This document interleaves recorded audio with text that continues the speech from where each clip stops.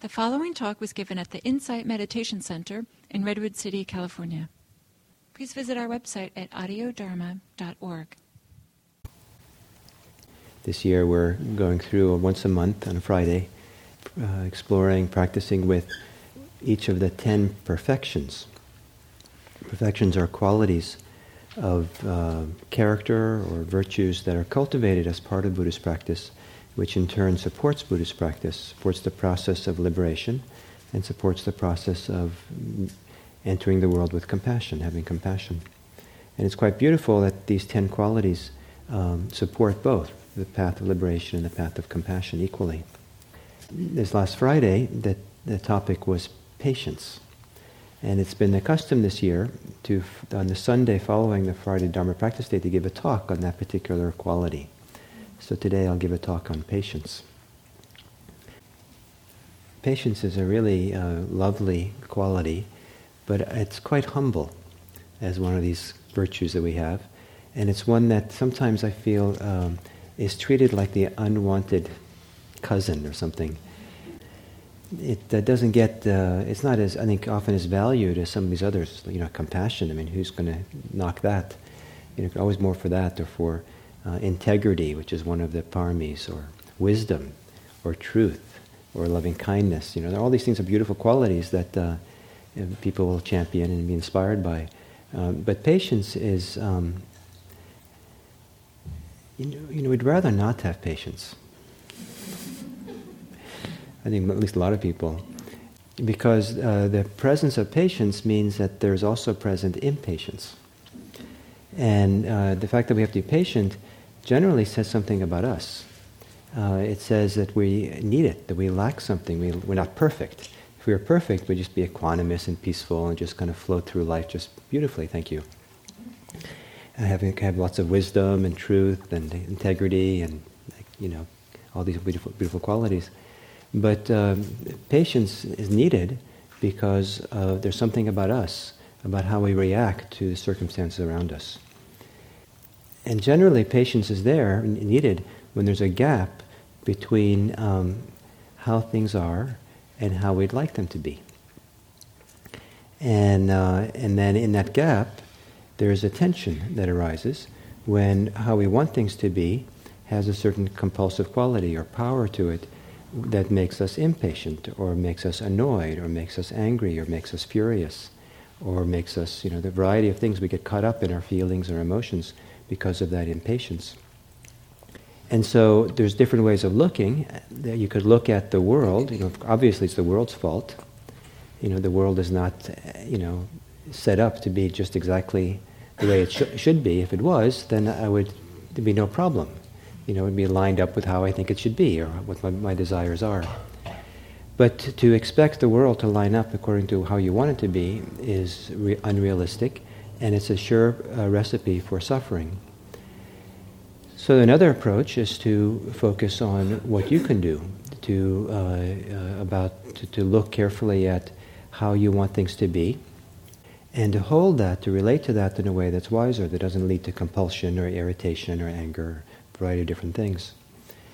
It's been pointed out that in this modern world, for many of us, there's the idea of instant gratification is a high priority now. And nowadays, some of you have computers, and again on the internet, for example, that you have this, 5 years ago you got a new computer, it's like, wow, that's fast. Amazing. And now it's like, wow, this is a drag to have to wait 2 seconds here. I need the greatest and the fastest because this is, my precious time is. Or there's a lot of things that we want very quickly, and it's fine to want things quickly. However, what's been pointed out is that people who expect instant gratification, or to be able to have their desires, their expectations, or their needs met quickly, tend to lose a sense of self-mastery. A capacity to feel like they're masters of their own fate, or that they have some personal power or authority or something in a situation. The people who have patience, who are able to sit and be quiet and not give in to irritation or anger or impatience, they have when they're self-assessed, these people are assessed to have greater sense of self-mastery because they have control over something. if you expect the world to be as you wish, then it's hard to feel like you have control, that you have any mastery of anything. But if you turn the lens around to yourself, here's yourself, you are who you can have control over. This is where the mastery can be, this is where the monitoring can be, and you can have some... So if you have a feeling of efficacy, of power, of control of your life, you're not going to get it so much by ordering the world around. But you are going to get it by being able to understand how to negotiate your own desires and wishes and aversions, so that you have control there, or mastery there, or autonomy, or some degree of independence there. And this is kind of the direction that Buddhist liberation points to, is that level of inner autonomy or mastery or freedom that can come when we're not pushed around by all the impulses we have. So patience is a very important quality, and it's one of the ways we negotiate the difference between how we want things to be and how things are. Even when how we want to be, even when how we want things to be is how they should be, we still need patience, right? Because what's the alternative? I suppose the alternative is that we get angry, we get irritated, we feel hopeless, we give up something. And sometimes what's needed is to, not to have that. In the Buddhist analysis of patience, its specific function is to help us not succumb to anger. That's kind of the whole purpose, at least in the Buddhist analysis of it. And that maybe kind of paints a little different picture of what we're talking about when we talk about patience in Buddhism. But here's a beautiful quote from the Theravadan tradition about patience. Patience is the unimpeded weapon of the good in the development of noble qualities, for it dispels without residue anger, the opposite of all such qualities. So the degree to which we want to develop ourselves, develop good qualities of character inside, patience is the unimpeded weapon of the good in the development of noble qualities, for it dispels without residue anger, the opposite of all such qualities. It is the adornment of those capable of vanquishing the foe, the strength of recluses and Brahmins, a stream of water extinguishing the fire of anger, a mantra for quelling the poisonous speech of evil people, the supreme source of constancy in those established in restraint. Practice is an ocean on account of its depth. So here it's held up in high esteem. It's another quote from the Buddha himself. Whoever endures abuse, assault, and imprisonment without animosity, and who has patience as one's strength, as one's mighty army, I call a Brahmin. So here, patience is seen as a strength, as a power, and it's likened to having an army at your disposal. Some people, when they hear the discussion about patience, feel it's an instruction to be meek and to kind of be passive, just kind of let stand by and let things happen as they occur. More often in Buddhism, the idea of patience has to do with patience enduring, or say differently, patient persistence. That sometimes in order to accomplish something, so you're not going to be patient, you're not going to be passive, you're going to engage and do, but you have to have the long-term, long-enduring mind. Patient persistence, you have to keep doing it over and over again, over and over again. And there's many situations in life where you have to persist for a long time in order to accomplish something. I mean, some of you, who raise kids, you can see that. I mean, how many times have I had to tell my son the same thing over and over again? And I've wondered why my parents told me the same thing over again. When I was a kid. But now I see that it takes a long time for some of these lessons to sink in. And so sometimes the repetition is really needed. And so it takes a long time for these kids to learn sometimes. Or I've seen it with little young kids. I spend a lot of time with young kids now that I have kids, right? So I've learned that there's a whole class of kids, maybe a lot of kids, who, when I'm a stranger for them, I go into their home, I meet their parents or meet them, that my first instinct when I was, first hanging out with a kid was to walk right up to them, say hi, and to engage them. And it's not the thing you do. Some kids, if you do that, it frightens them. it's best not to actually engage them at all, but kind of be in their orbit. And if they don't feel like you're directly at them, then they warm up to you, and they kind of warm up very nicely and somewhat quickly if you kind of have this indirect approach. So it takes some, you can say some patience. You want to connect with a kid, but you have to have patience and not kind of do it on your terms, but do it in what slowly allows them to warm up. So here's a story about patience that it's kind of a fable.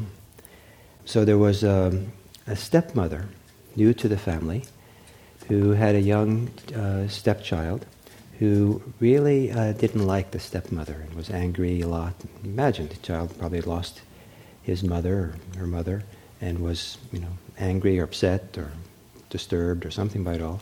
And in the fairy tales, it's not uncommon for the stepmother to not get along with the kids. And so she tried all kinds of things. But so then she went to the local shaman and asked, what do I do? And the shaman said, yes, I have. There's something you can do. Go and clip off. Bring me the 3 whiskers from a lion. So she gulped, and after thinking about it, she thought, well, this is important, this relationship, and this is what the shaman said. So she went into the wilds, and, how do you get 3 whiskers from a lion? So she kept her distance from the lion, just kind of stood for a long time, and would go visit the same place where the lion was, but stand far, far away. And then after a while, she figured out that she would leave some food, some meat or something for the lion, and she would leave it there and go away, and leave it there, go away. And this took, weeks and weeks or whatever. But slowly, the lion got kind of used to this person who brought the food, and the woman could get closer to the lion.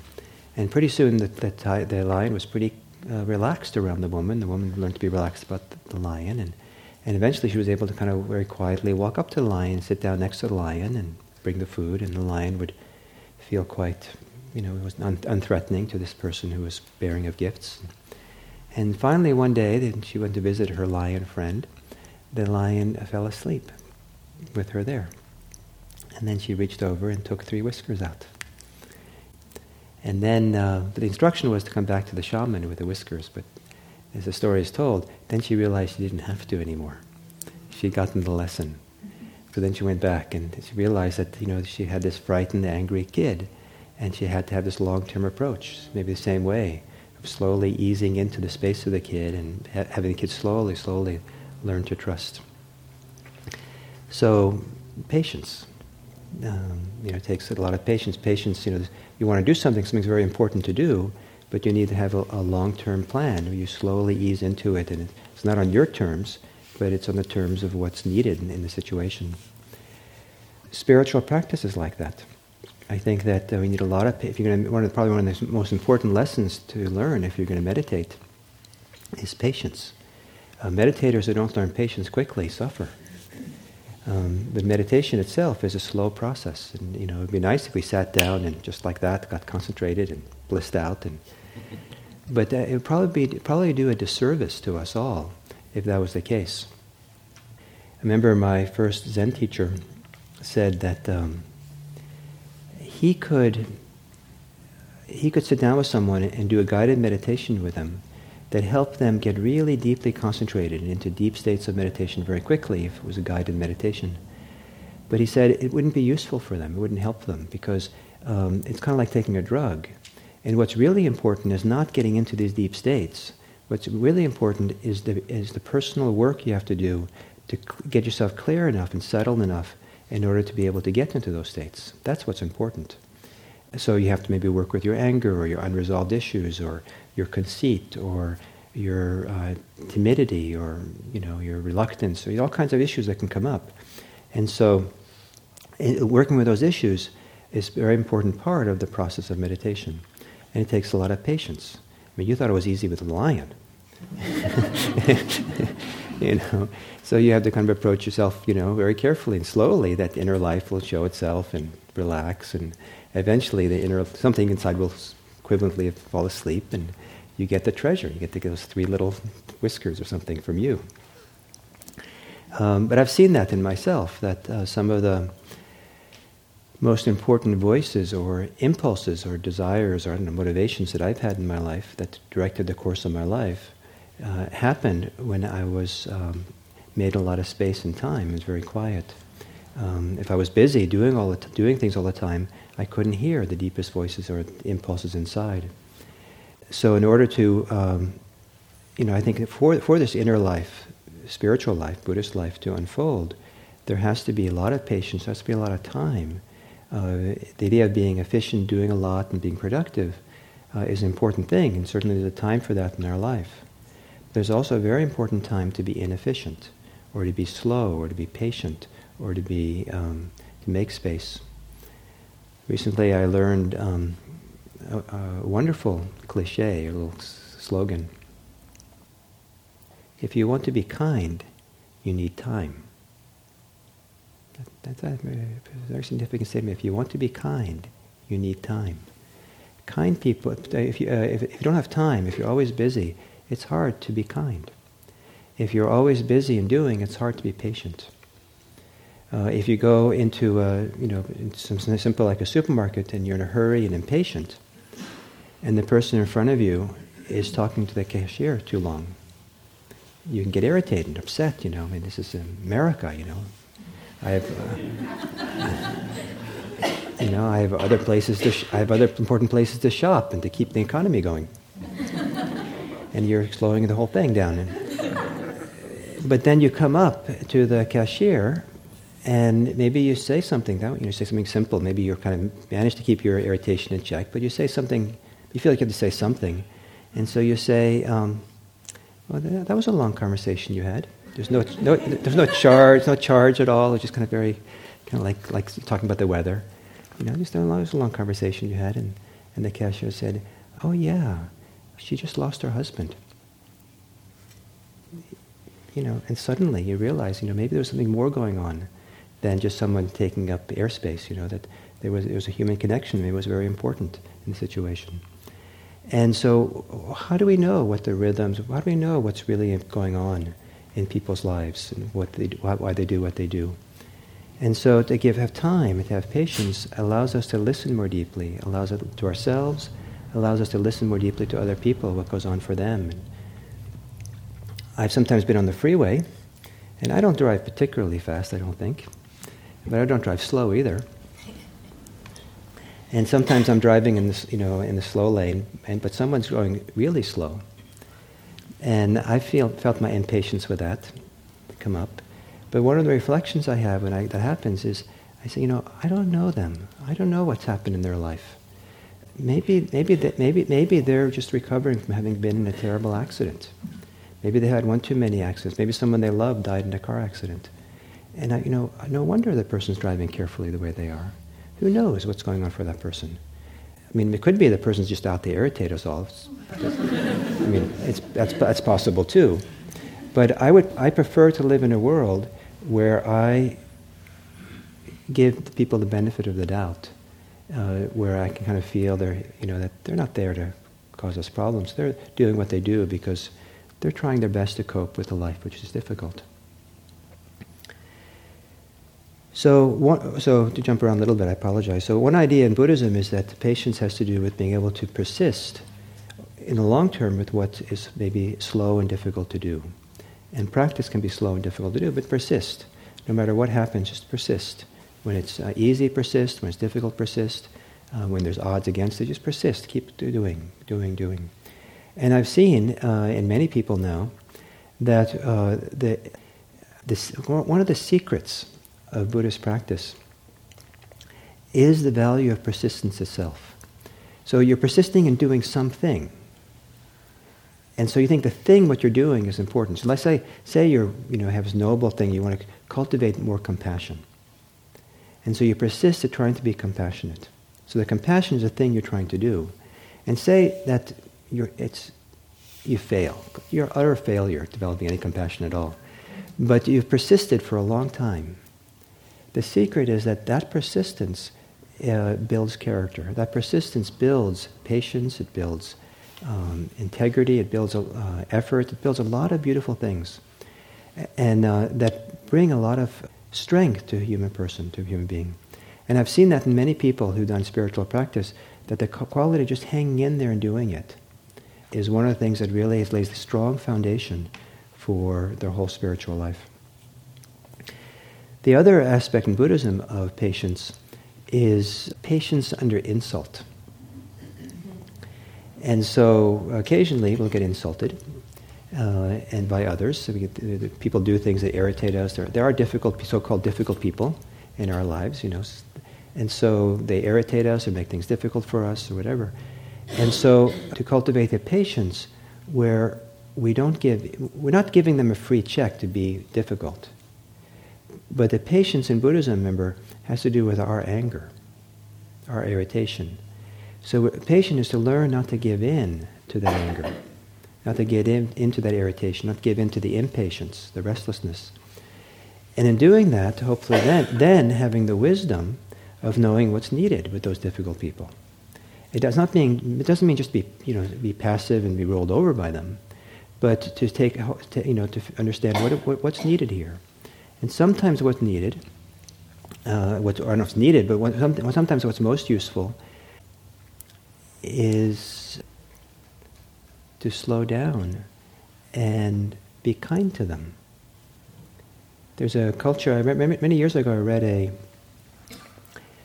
an account of maybe it was in the Philippines, some more indigenous tribe in the Philippines, I think. They had a custom that they were focused on dreams. The whole tribe they would wake up in the morning at breakfast, talk about their dreams a lot, a dream culture. And if there was if someone in the dream, if someone you knew showed up in your dream in a frightening or difficult way, then the custom of the tribe was to go find the person and give them a gift. So what happens if you give a difficult person a gift instead of shut them down or close them out? I remember it was a story that I heard from Norman Fisher, a Zen teacher up in San Francisco. And maybe because it made such an impact on me when I heard it, this simple story, it's kind of stayed with me. He was in a parking lot, and I guess there were very few parking spaces left, maybe. And he saw a parking space. And so he pulled into it. Ordinary thing to do. But he hadn't noticed that there was someone else waiting for it. You don't do that. That's like taking what's not given. So, he took that person, the other person was patiently waiting for that space, and I guess someone was coming out of it, and he took it. So Norman parked, and that guy got out of his car and came over, and Norman was yelling at him, really angrily. How could you? And Norman listened patiently. He didn't punch him out or run away, he just listened. And then Norman just said to him, you have to say this only at the right time and place. You have to have a lot of wisdom of when to say this. And this is the first time I heard someone say this. This was many years ago. But he said to him, "You're having a hard day, aren't you?" And the guy's shoulders sagged, and the guy relaxed, and he said, "Yes." So who knows what's going on with the difficult people? And so to meet it with kindness, to meet it with some other approach, is what's possible if we're patient, if we don't give in to our anger or our fear or whatever. And I think that the practice of meditation is one of the places where we learn patience, even patience under insult. Because meditation is a very significant place where you're going to sit and not give in to your impulses. You can try to come back to your breath, you can try to be here, you can let go. And you're going to learn the art of not giving in to a train of thought that arises. You start thinking something, and you don't give into it. You let go of it and come back. Strong feelings come up, and you start chasing those feelings. No, I have to come back.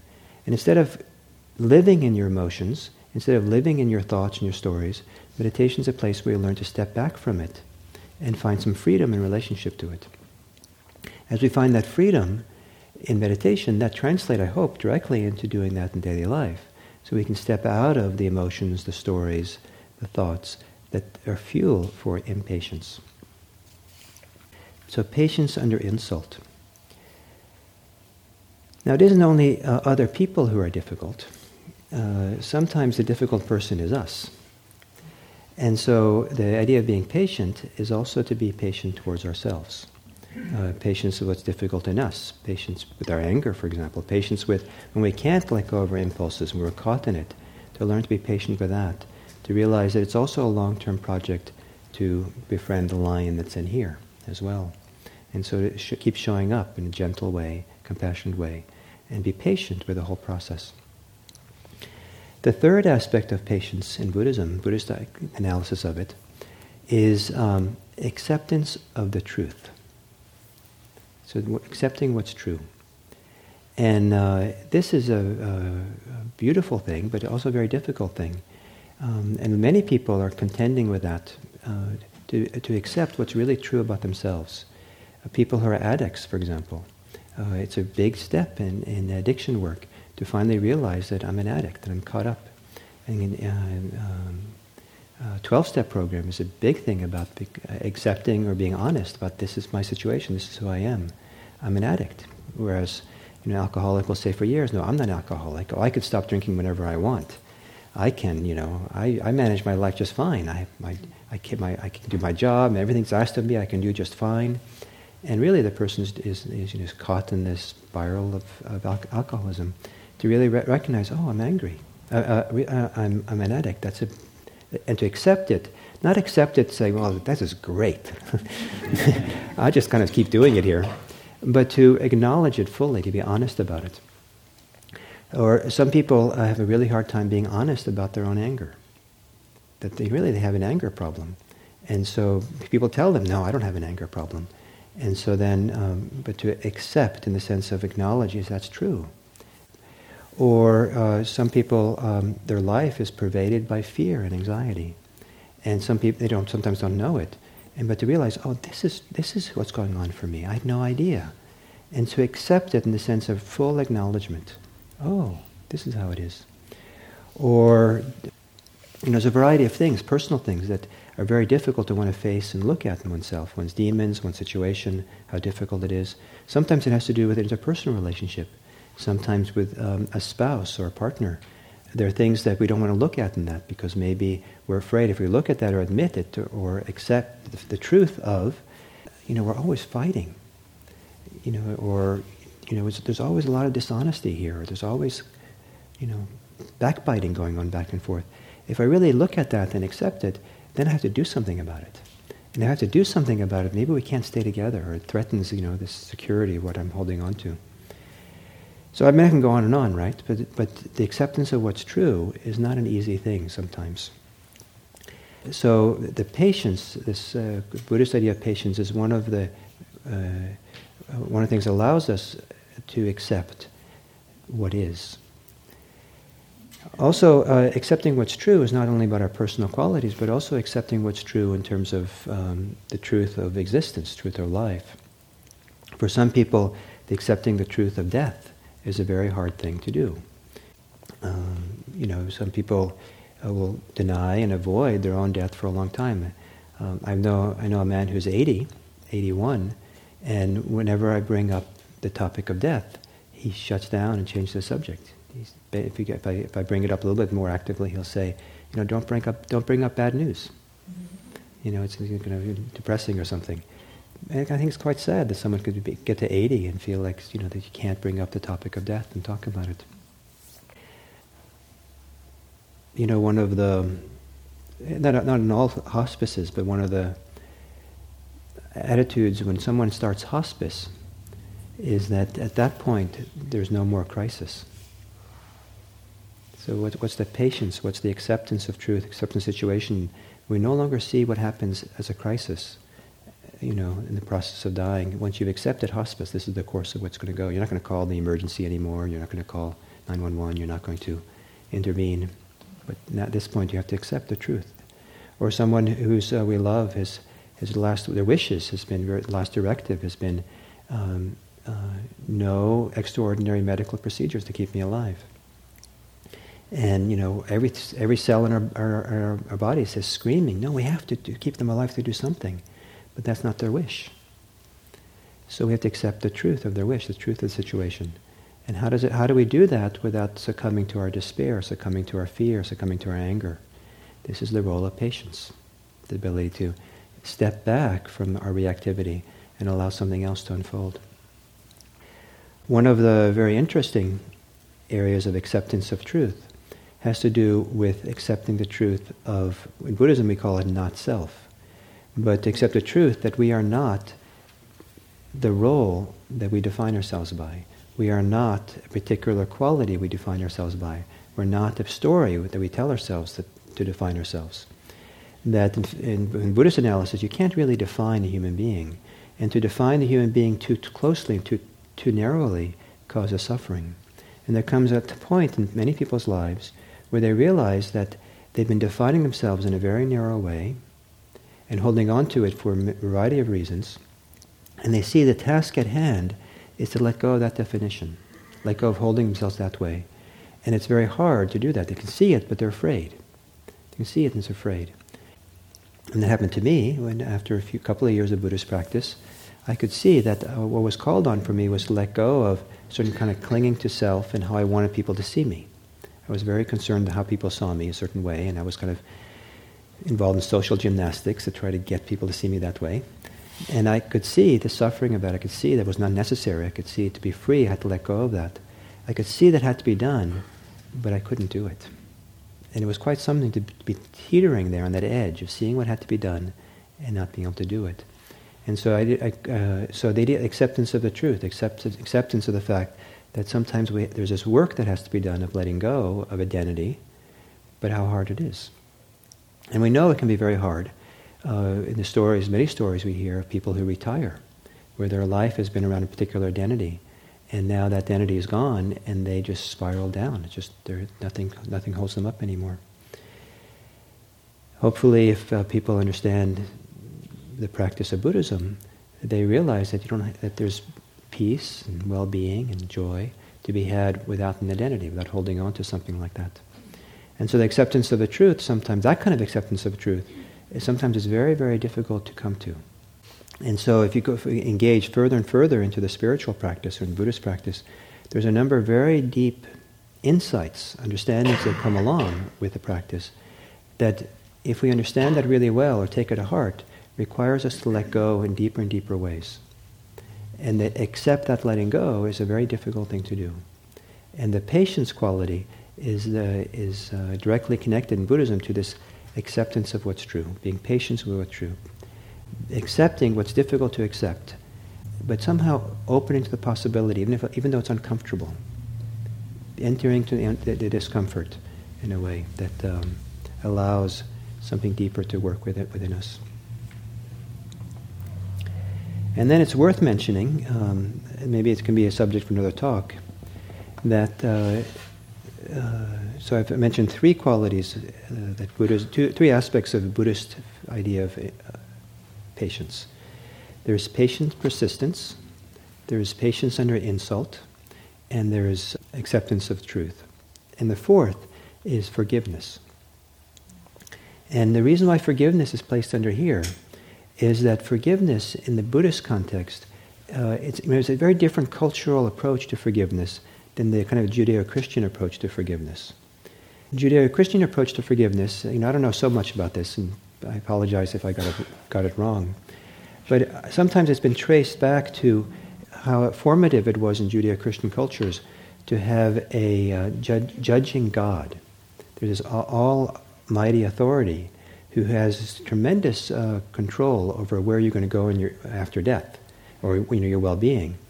And so, if you do something that irritates that guy up there, then Judgment Day will come, and you will either go to eternal damnation or you may go to heaven. And so to receive forgiveness is a really big deal. When if you don't get it, it's eternal damnation. And so we have at the foundation of Judeo-Christian culture's idea of his forgiveness from this all-powerful figure. It's very important. It's really kind of a pardoning, of everything you've done, and so that everything you've done in the past no longer goes with you. Buddhism wasn't founded on that kind of idea of a God, and so, but in contrast to that, it's more like Buddhism was founded on karma, which is the causal chain that's set in motion by your behavior. The cause and effect that's set in motion by what you do. And your karma there's no external force or person or being that can intervene with your karma. The only thing that can intervene with your karma and make a difference is what you do in your practice. So there's no one else that's responsible for your karma but for you. However, so the idea of forgiveness then from someone else is not as important as it is for you to do your own practice, your own work. But forgiveness is still part of Buddhism. But what forgiveness is really tied to is releasing the anger we have towards others. It's that I'm no longer going to be angry. When I forgive you, I'm no longer going to hold anger towards you. It doesn't. I'm not freeing you of your karma. You're still going to have to work this out for yourself in some way. But you know now that I'm a safe person for you. I'm not going to hold my anger against you and make it difficult. And one of the reasons why it's so powerful and useful to release our own anger in relation to other people is that one of the ways to, in a healthy way, to change the course of our own karma is to not stay angry, not continue with anger. So they are responsible for their karma, you're responsible for yours. And if you want to be responsible for yours, take responsibility for your anger and not hold it. And so it's a beautiful thing to learn how to let go of anger towards someone else. So it's kind of a different cultural approach to forgiveness that I think is very interesting to kind of think about. So I would like to end with a story that I read. That kind of ties to patience. As I read it, there was I think it was a scientific crew, scientists who were going to go deep into the mountains of Mexico or something, very rural Mexico, and they hired some indigenous Indians, native people to carry all their medical supplies. And apparently the scientists were a little bit in a hurry to get to deep in the mountains to do their studies, whatever they had to do. And so they were hiking in to the mountains. I guess you couldn't bring donkeys or anything, just maybe narrow trails, I don't know what. And at some point, the porters carrying all the equipment all together stopped and sat down. And the scientists were a little bit impatient. It's time to go, let's go. We have to get there before nightfall or something. But the porters just didn't budge. They stayed there. And finally, after a while, they all stood up and started walking. And the scientists asked, what happened? And the lead porter said, "Oh, we were waiting for our souls to catch up to us." So perhaps some of you could use your little bit of stopping so your souls can catch up to you. Meditation is one of the ways we catch up to ourselves. If you want to be kind, give yourself time. And if you want to be patient, give yourself time. And if you want to understand yourself really well, give yourself time. And if you want to understand someone else really well, give it lots of time. Give yourself time. So, thank you very much.